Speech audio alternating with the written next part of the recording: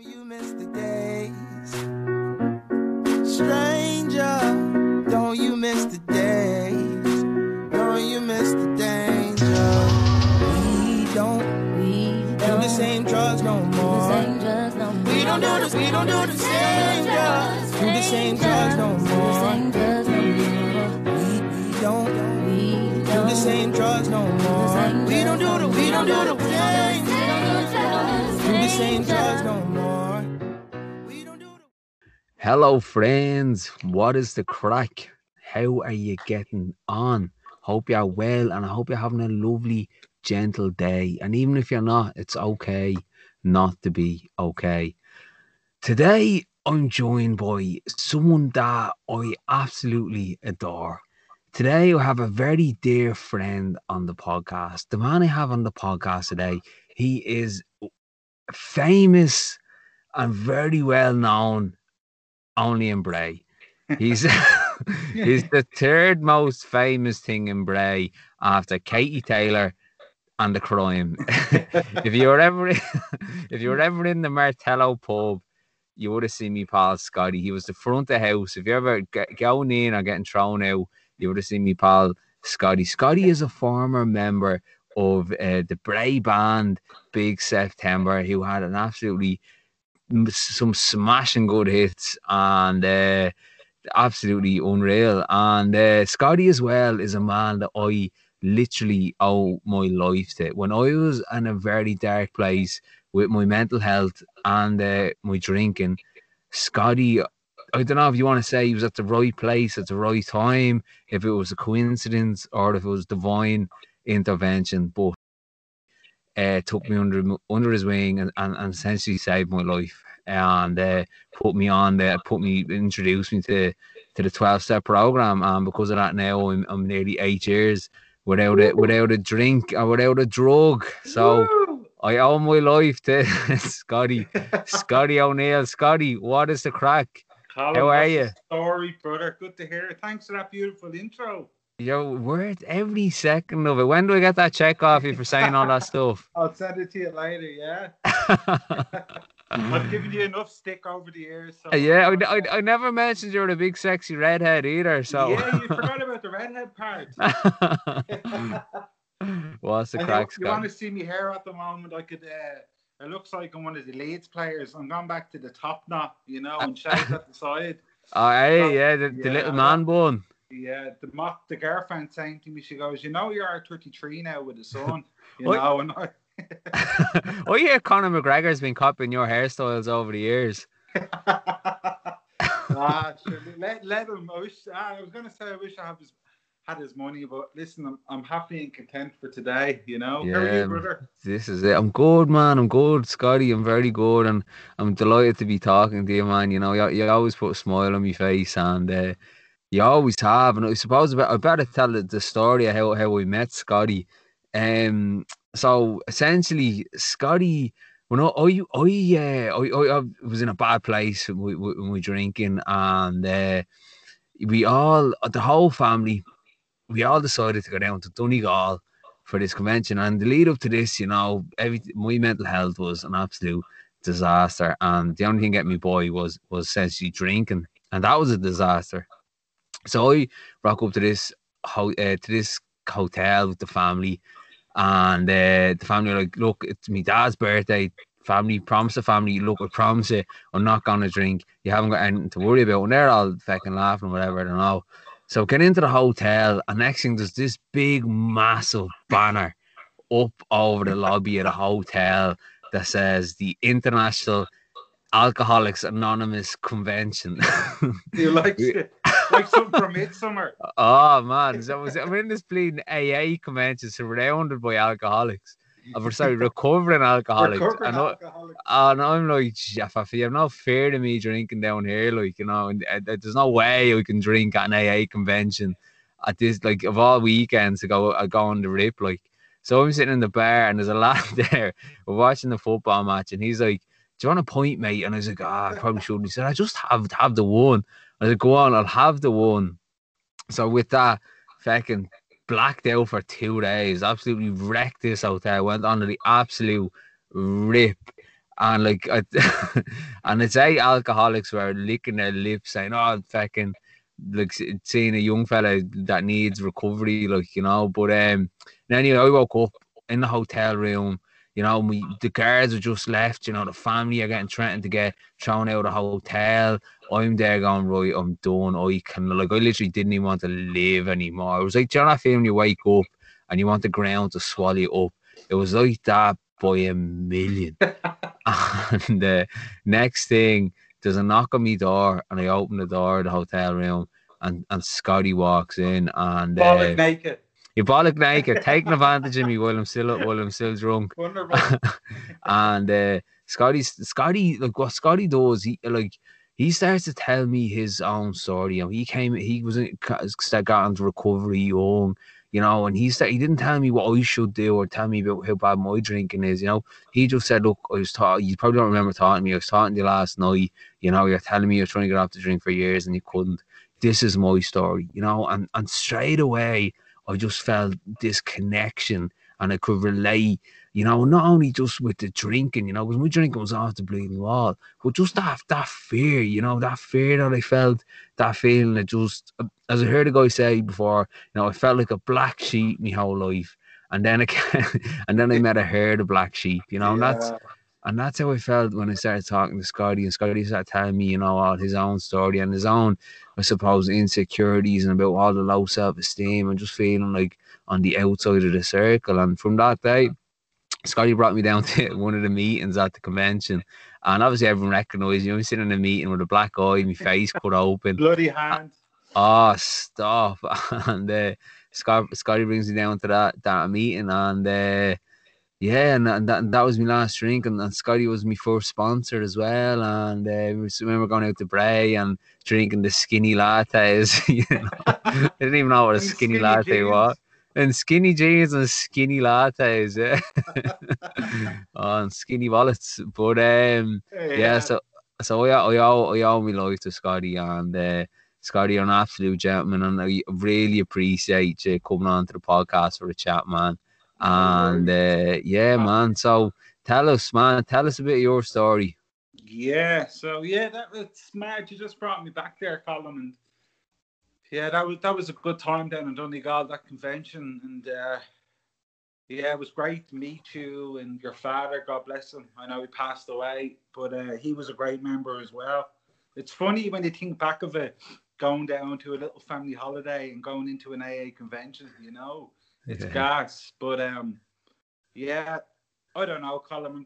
I'm blessed. You know, I'm so grateful you asked me to do this as well. And yeah, I'm no guru, unfortunately. You know, I don't have all the answers. And I'm not perfect. I suppose I want to start off by saying that, like, I haven't drank in it'd be 10 years a day at a time. The first week of January, the 6th of January. You know, brilliant. Well done, man. It's just after flying in. You know, and like, I count that as my real birthday, and I know you can understand that, you know. Like, I was born the 10th of March 1987, but the 6th of January, it's I prefer, not that I prefer that birthday, but it's the one I look forward to the most, because it's another year sober, you know. And I've made a lot of mistakes in them 10 years, Colin. It's important for me to share that, but I have a good quality of life today. And it's thanks to the 12-step program, you know, and it's thanks to sorting out my mental health, because like, anxiety and fear, they were the only emotions I had growing up. I was so loved by my parents, and like, it's important for me to share this, Colin, and we always talk about it. I came from a great family. Like, my parents, beautiful aunties, adored my granny and granddad, had a great relationship with my brother. I still do, you know, and like, there was no abuse. I was never bullied in school, you know. I was given a beautiful life, but there was something inside me. Like you talked about, I always felt like that black sheep, you know. I always felt like I was on edge. I was scared of the unknown, full of fear and full of anxiety. And I don't know where it came from, Colin, you know, but And I say a lot of kids have these emotions from a young age, but you can kind of snap out of it. But me, I obsessed on thoughts of dying, you know, thoughts of my family dying and my loved ones around me dying. And I had such a fear of the world ending. And I don't know where it came from, but I had this knot in my stomach. And I always, you hear me sharing about it, Colin, and not that I love sharing about it, but like the only way I could describe it is my parents would go out on a Saturday night at 8 o'clock, and my two aunties would babysit us. And I couldn't relax until my man and dad walked back in their front door. And they were probably only gone for a couple of hours, but my head as a kid would be in overdrive. I'd be visualizing them being in a car crash. I'd be visualizing them not coming home. Something bad would happen. You know, I had this fear and anxiety that I couldn't put my finger on. You know, and it wasn't until I got sober and started talking about what goes on in between my head that it was irrational fear, you know. And like, no wonder I drank, Colin, and took other substances, because when I drank and took other substances, all them fears and all them anxieties left me. But then we all know what happens when I depended so much on drink. The alcohol made me worse, and then I was full of fear and full of anxiety. So it started off as my best friend, and it really turned into my enemy, you know.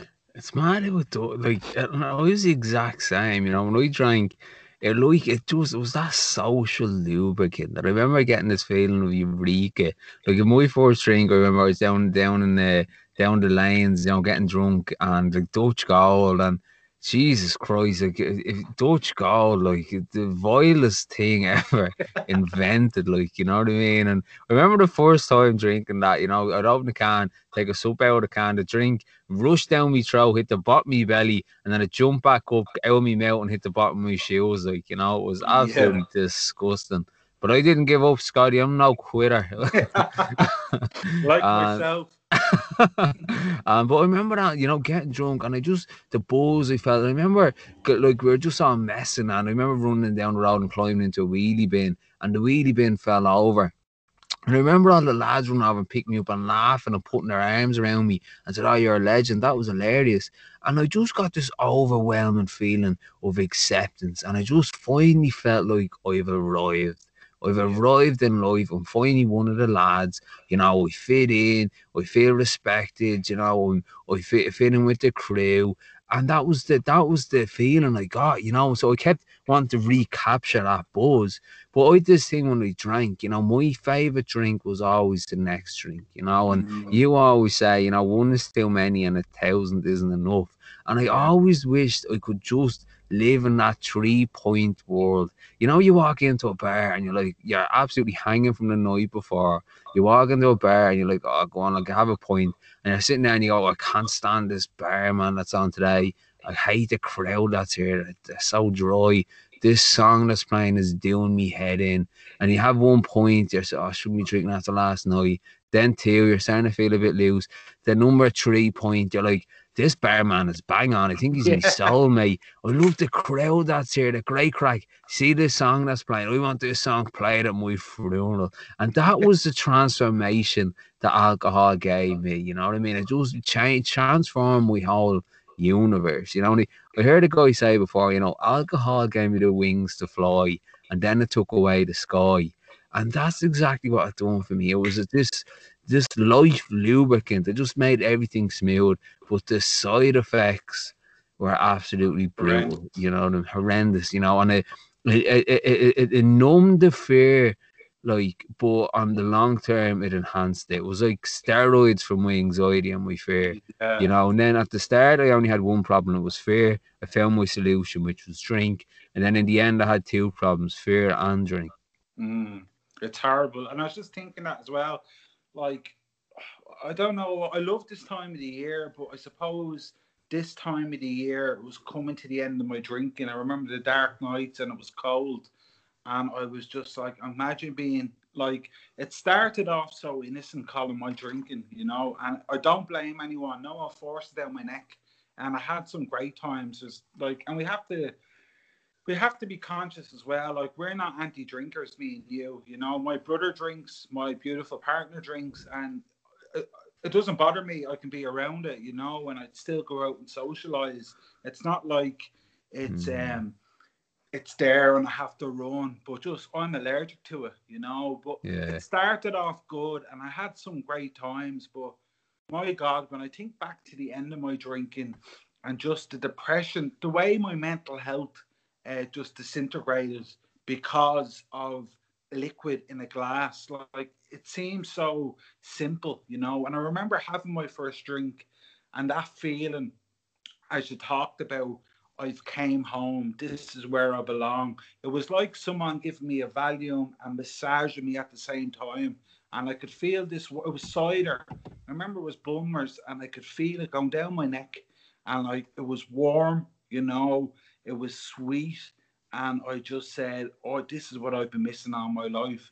And then fast forward 7 or 8 years on, and I'm crying my eyes out in my bedroom, shaking for a drink, you know. So, Yeah. like, it really strips you, and it doesn't matter where you come from, you know. If you have this disease, it will strip you dry, you Yeah. know. Yeah. It's mad, isn't it?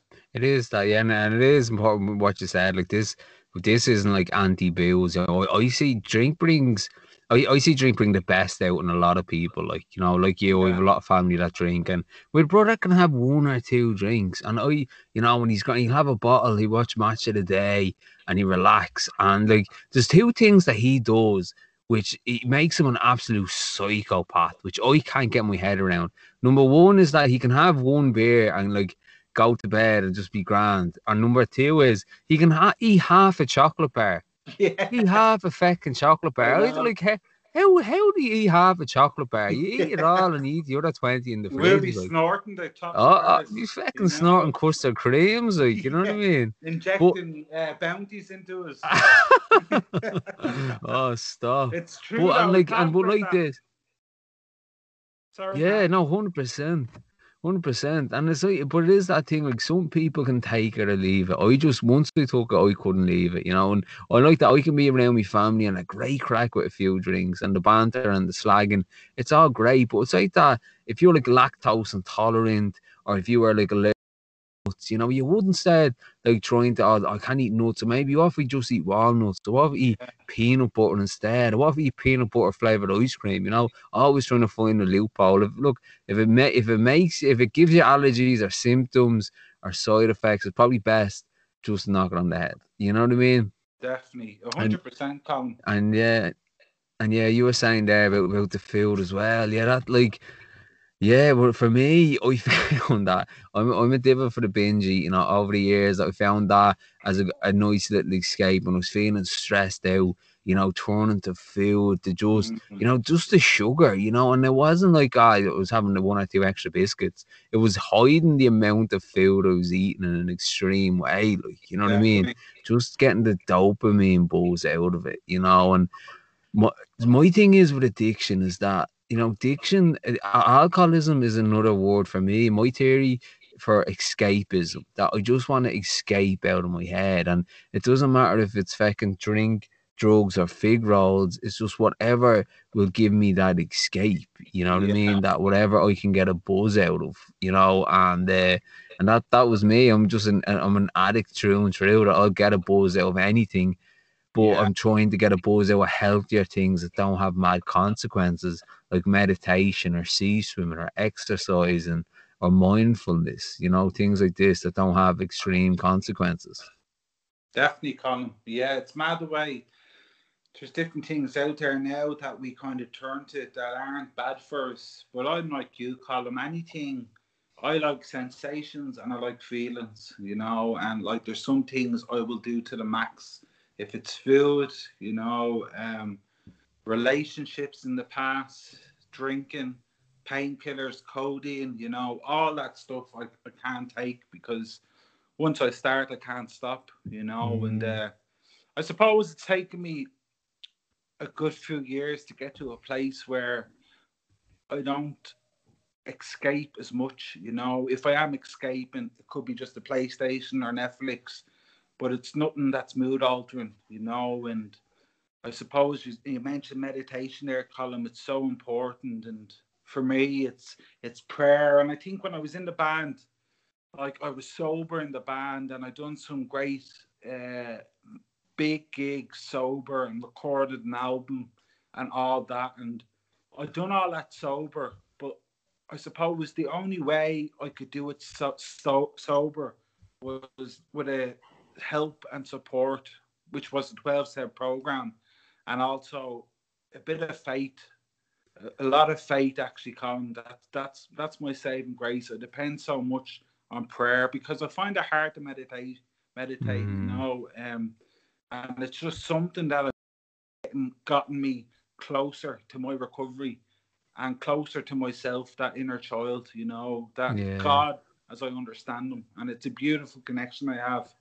Yeah, that's it. Like, and everyone has their own concept and understanding of what a higher entity is. Like, my personal one would be nature, you know, and being out, you know, I sit on my balcony and like in the morning, this morning, sat out on the balcony and listen to the birds and like this wild orchestra going on, and just being able to connect in that and to connect to that and be present in that.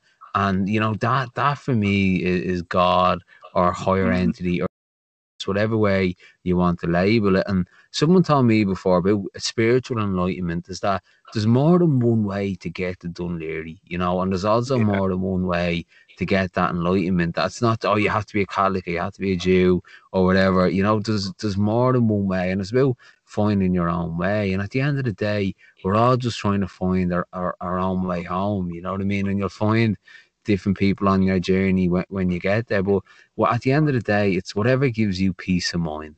And and my biggest disciplinarians is peace and fear. That when I'm doing the right things, I feel peace. If I do good, I feel good. But if I'm doing the wrong things, I feel suffering. You know what I mean? If I get into confrontations all the time, or being selfish all the time, or being wrapped up in negative thinking, or as we talked about, like overeating, or looking for the escape and other things, you know, I feel an inner sense of suffering, you know. But if I'm doing the right thing, I feel inner peace.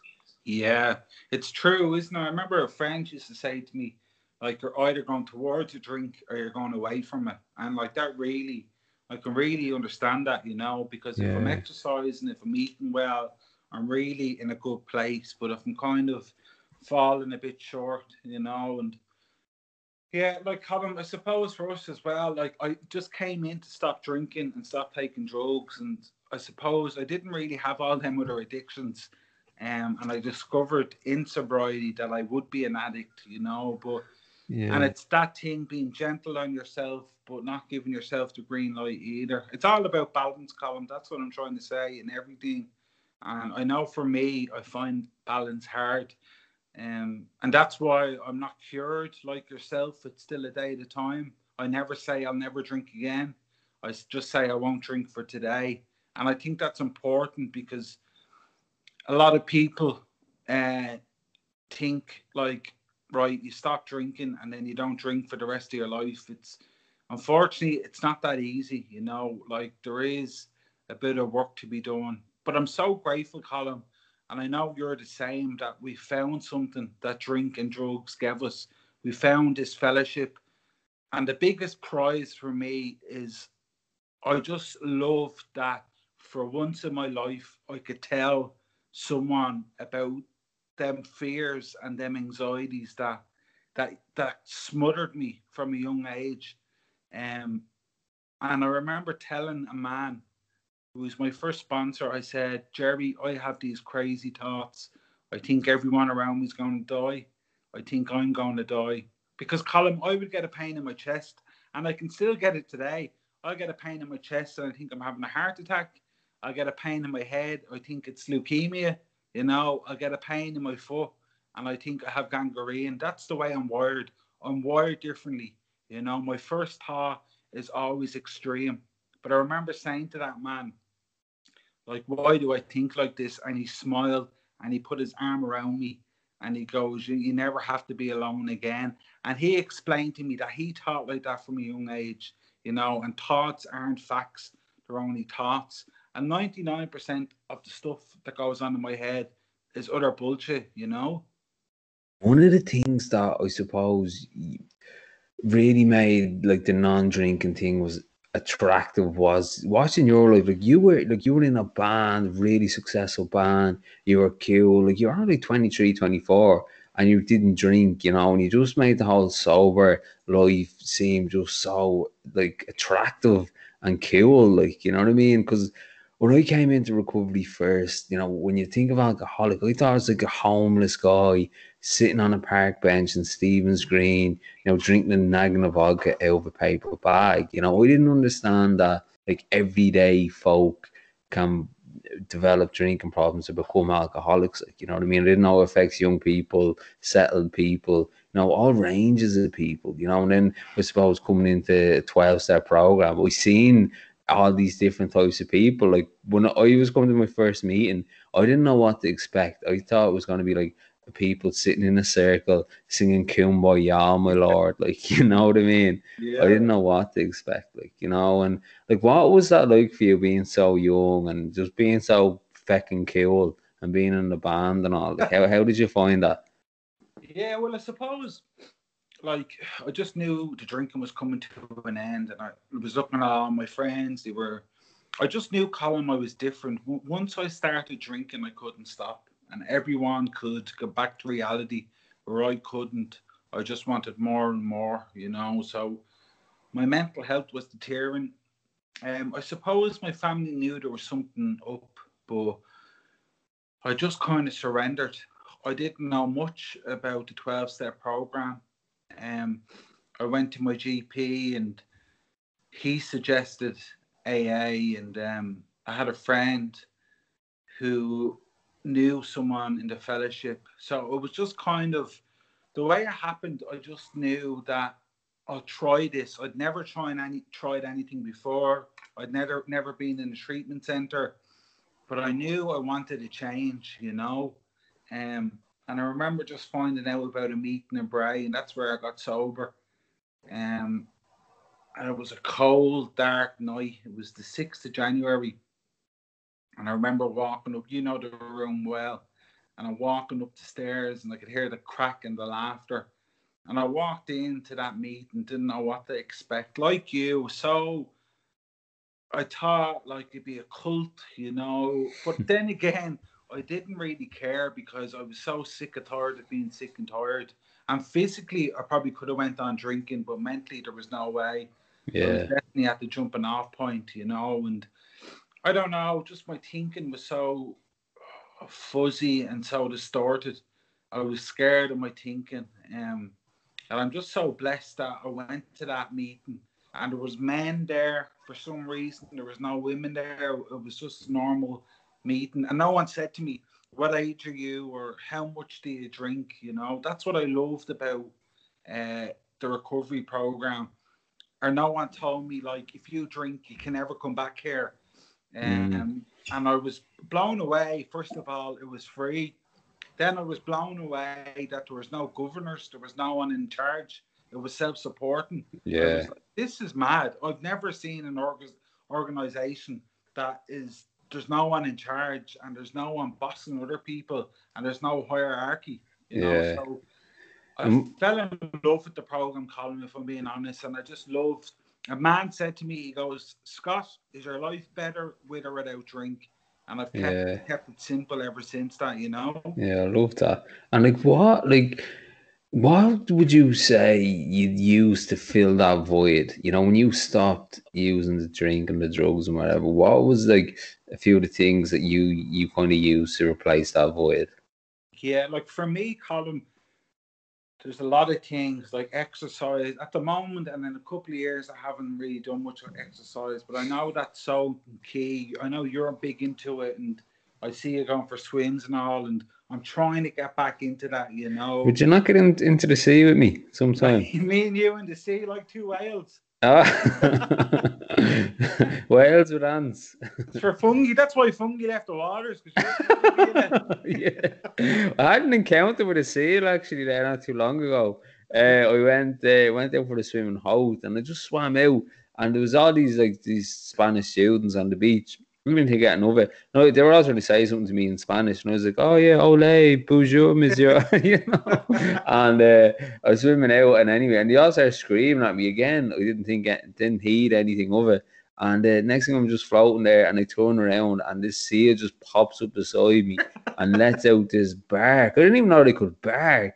Oh man, I absolutely Shit crap. yourself.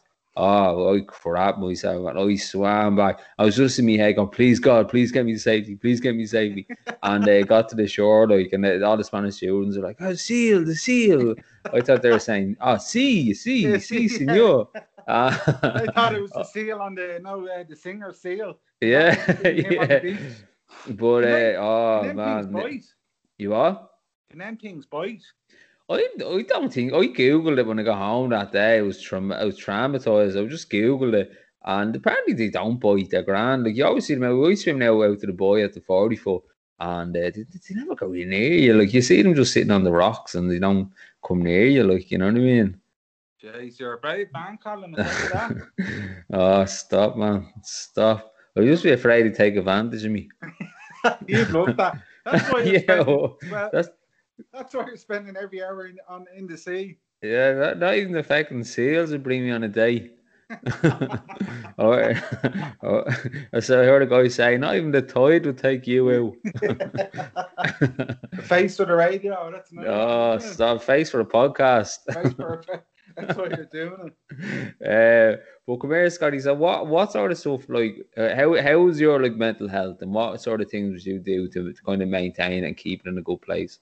Yeah, so for me, Colin, I keep it simple. I wake up every morning, and before I go toilet, or before I look at my phone, or before I kiss my beautiful partner or my son, I get on my knees and I just ask the man above to give me some direction, and I suppose, Colin, a lot of people look at me and they think I'm this religious and like I don't go to mass. I don't believe in religion. I believe in God or a higher power. I suppose I like to call it Jesus because I can put a picture on it, but like I think people look at me and they think that I pray, I go to mass 3 times a day, I just have my own relationship with my God. And I find for me, Colin, when I pray, that really fills the hole in the soul. That's where I can hand over all my anxieties and all my fears, and I depend so much on that loving God, not the God that's going to punish me, because I still have feet of clay, I still make mistakes, and the way I speak to you, Colin, it's the way I speak to my higher power, and that is the answer for me, if I'm being honest, is faith. Yeah. I've tried everything to fill that hole in the soul, and the only thing that can fill it is faith and recovery, Yeah, no, too right. And again, as we were talking about earlier on, I suppose it's about finding your own concept and understanding, whatever it may be. And, if you want to, like, you know what I mean? Obviously, like, as I said, my higher entity would be nature. I sometimes I struggle to meditate. My mind's going 90 miles an hour. So if I find that instead, if we do some mindful walking, I'm outside and I'm observing. I'm intensely present. I'm observing all my surroundings. Like I'm looking at what colour is the car driving past me, what colour is the front door of that house, what plants are in the garden. What colour is that tree? Can I hear the birds singing? Can I feel the wind on my face? I'm intensely present walking. And the same when I got into the sea, I love getting into the sea and that lack of control and just feeling so minuscule, when you feel like you're getting wrapped up in your own problems and you start to feel like you're the center of the universe and you're the big deal. And then you get into the sea, for me, and you just realize how you're just a part of this big, massive universe, and even when I look up at the stars, and it just humbles me as well, and little things like that just to bring me back into the present moment and just ground me, you know what I mean? And then some days I can meditate, and some days it's just counting my breaths. And when I was down in Cork, I was at a Buddhist retreat. I was working there for a few weeks, and one of the monks down there taught me his way of meditating is he just breathes in through his nose, and then and he keeps saying until he's out of breath, and then he starts again, and he tries to do what his way of doing meditating is. He tries to get to 10 by doing that, and every time a thought comes into his head, he starts again. And he said no one has ever made it to 10. I was like, what do you mean? He said our brain is programmed for thoughts to come in. Some thoughts are crazy. Some thoughts are what I have for dinner. Other thoughts, as you shared about the fear of your parents, we get these intrusive thoughts. But he said no, that's perfectly normal for thoughts to come into our heads when we're trying to meditate and be in the present. And and I think that's important, Colin, that anyone listen, because I think we all get them. Me and my partner were talking about it. Them extreme thoughts, that it could be the sickest thought ever, but it's just a thought. It's not a fact.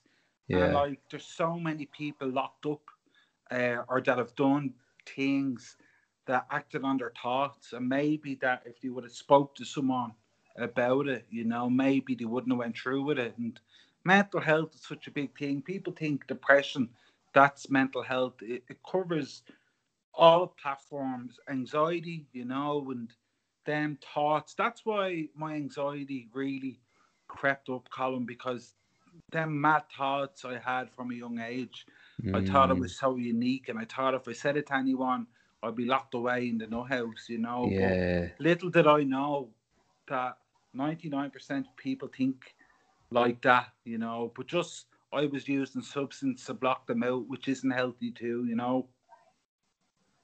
Yeah, no, that's it, man. And as you said, when we get them intrusive thoughts, some of them can be crazy, but we are not our thoughts, and our brain is it's a primal tool to find problems and solve problems. And as soon as we start to identify and attach to our thoughts, that's when stuff I suppose that's when we can start to feel anxiety, because you're thinking the worst case scenario all the time. And as I heard someone say, what's the what does fear stand for? It's future events appearing real.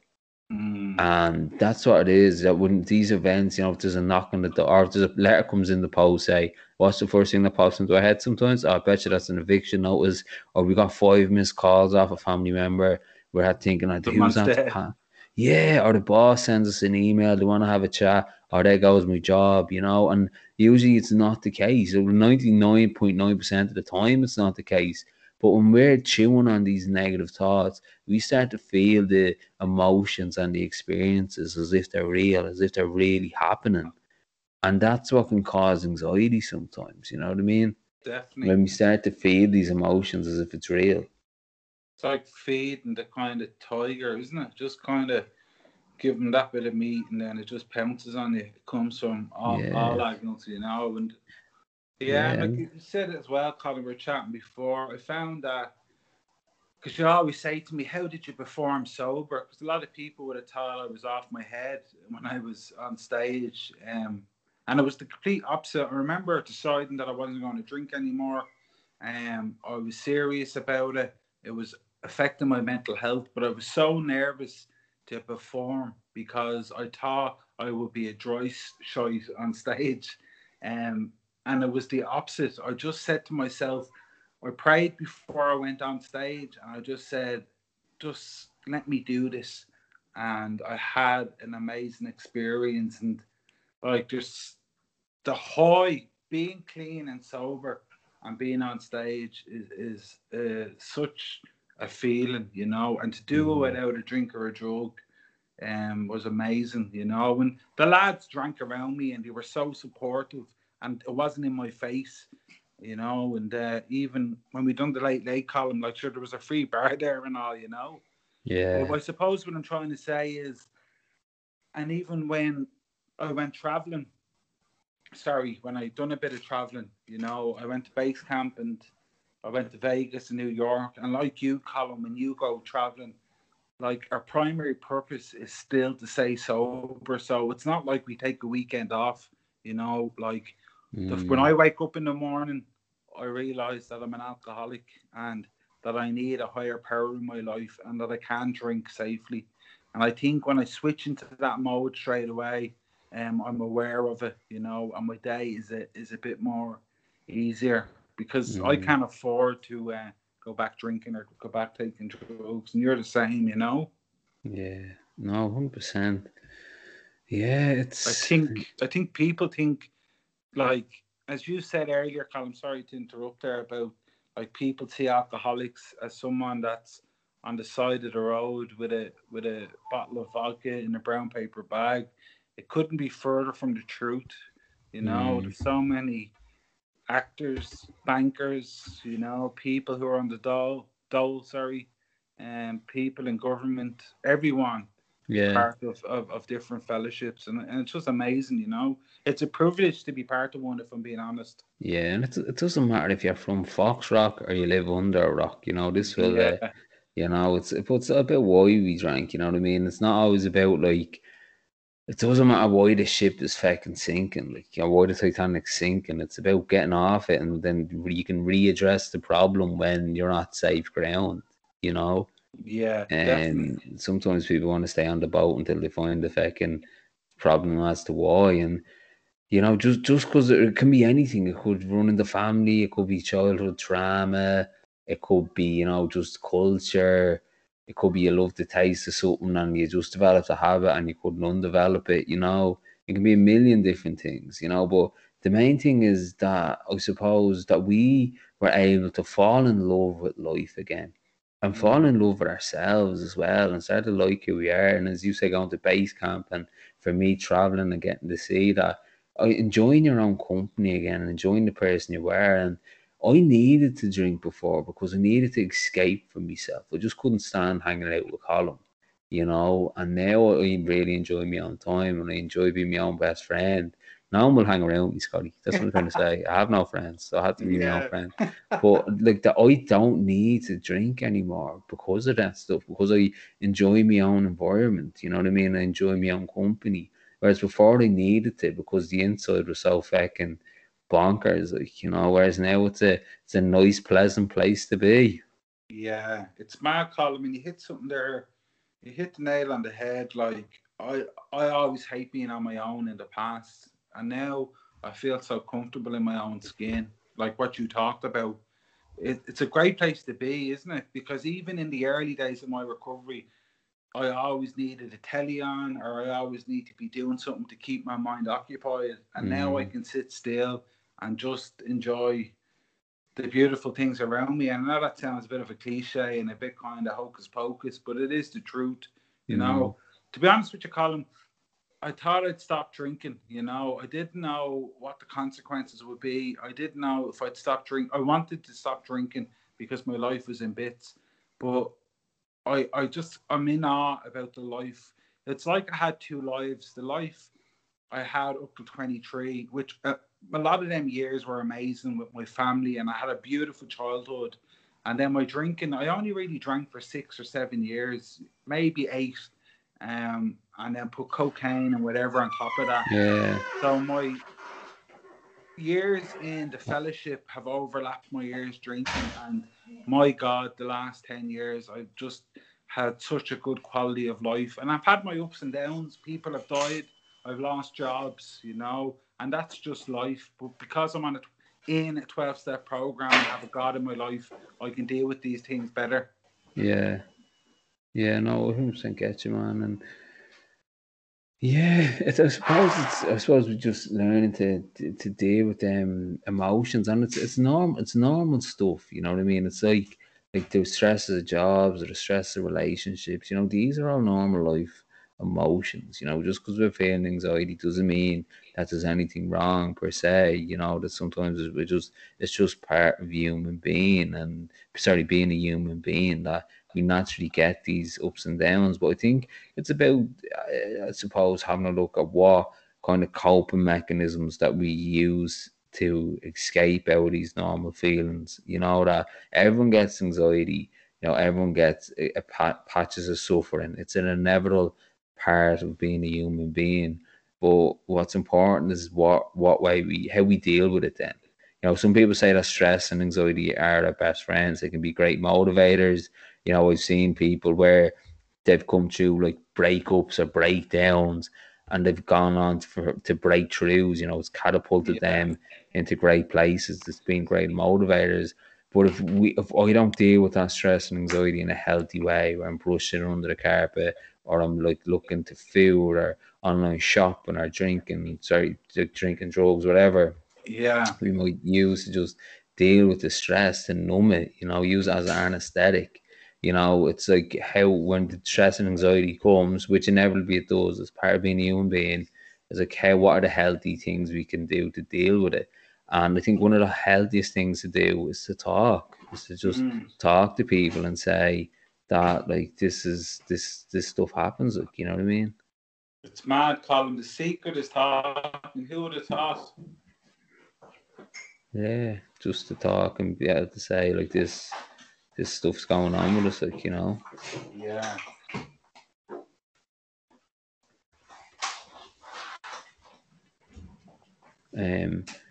But man, what and just like Scotty, how would you say, like, when you're in work and like you spend time with the kid and things like that, that you use your kind of like, what tools you use to kind of help with your mental health?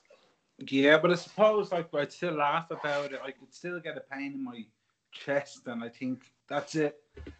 I'm on my way out. I wonder what Colin's singing at my funeral. But I just don't feed. I would. I just don't feed the thought, and like I don't want to bang on about God or faith, but if I feel anxious or nervous, or if I'm in work and I feel a bit stressful, I just pray. That is my antidote, prayer, And as you know, I have a newborn son who I idolize. He's 10 weeks old, and even just sitting with him and just being present. I think all my life I was always running, I always thought the grass was greener on the other side. And just to be present in the moment, and just try and pull it back. And like you said, Colin, like there's so many distractions in life, and there's so many good days and so many bad days, but everyone has them. And I firmly believe we're not programmed to be happy 24/7. It's okay to feel a bit off. And I'm a human being before I'm anything else. But thank God I have a loving God in my life, and I have a 12-step program. And I have so many beautiful people around me. I have a great lady who I love so much, and I have a beautiful son, and my parents and my brother, my aunties. I still have all them in my life. I have a beautiful niece, and it's just a good quality of life. But I really firmly believe if I was still drinking, I wouldn't be part of their lives, I wouldn't have my own relationship. I wouldn't have a son, and just by putting down the drink, my life instantly got better. And then all these beautiful gifts came into my life, so yeah. I love that. Yeah, that's beautiful, man. I love that. Cheers, man. Yeah. So, Scotty, thanks a million for coming on, brother. No worries. Really brother. Appreciate Thank you for it. having me. You're very welcome. And I'll send a check in the post for you now, right? the best looking redhead in Bray. I'm gonna get you more likes than Joe Rogan now. And then you'll be paying me. Be bigger than Joey Rogan. This is the money maker. The next time I'll be talking to you, you'll be talking like a Yank. Yeah. Hi. Can I get a hamburger and fries? Gonna watch Chelsea get to the semi-finals. You're a gent. Thanks for having me, brother. Right, Scotty. Beautiful, man. Have a good day, brother. Bye. You too. Bye. Bye.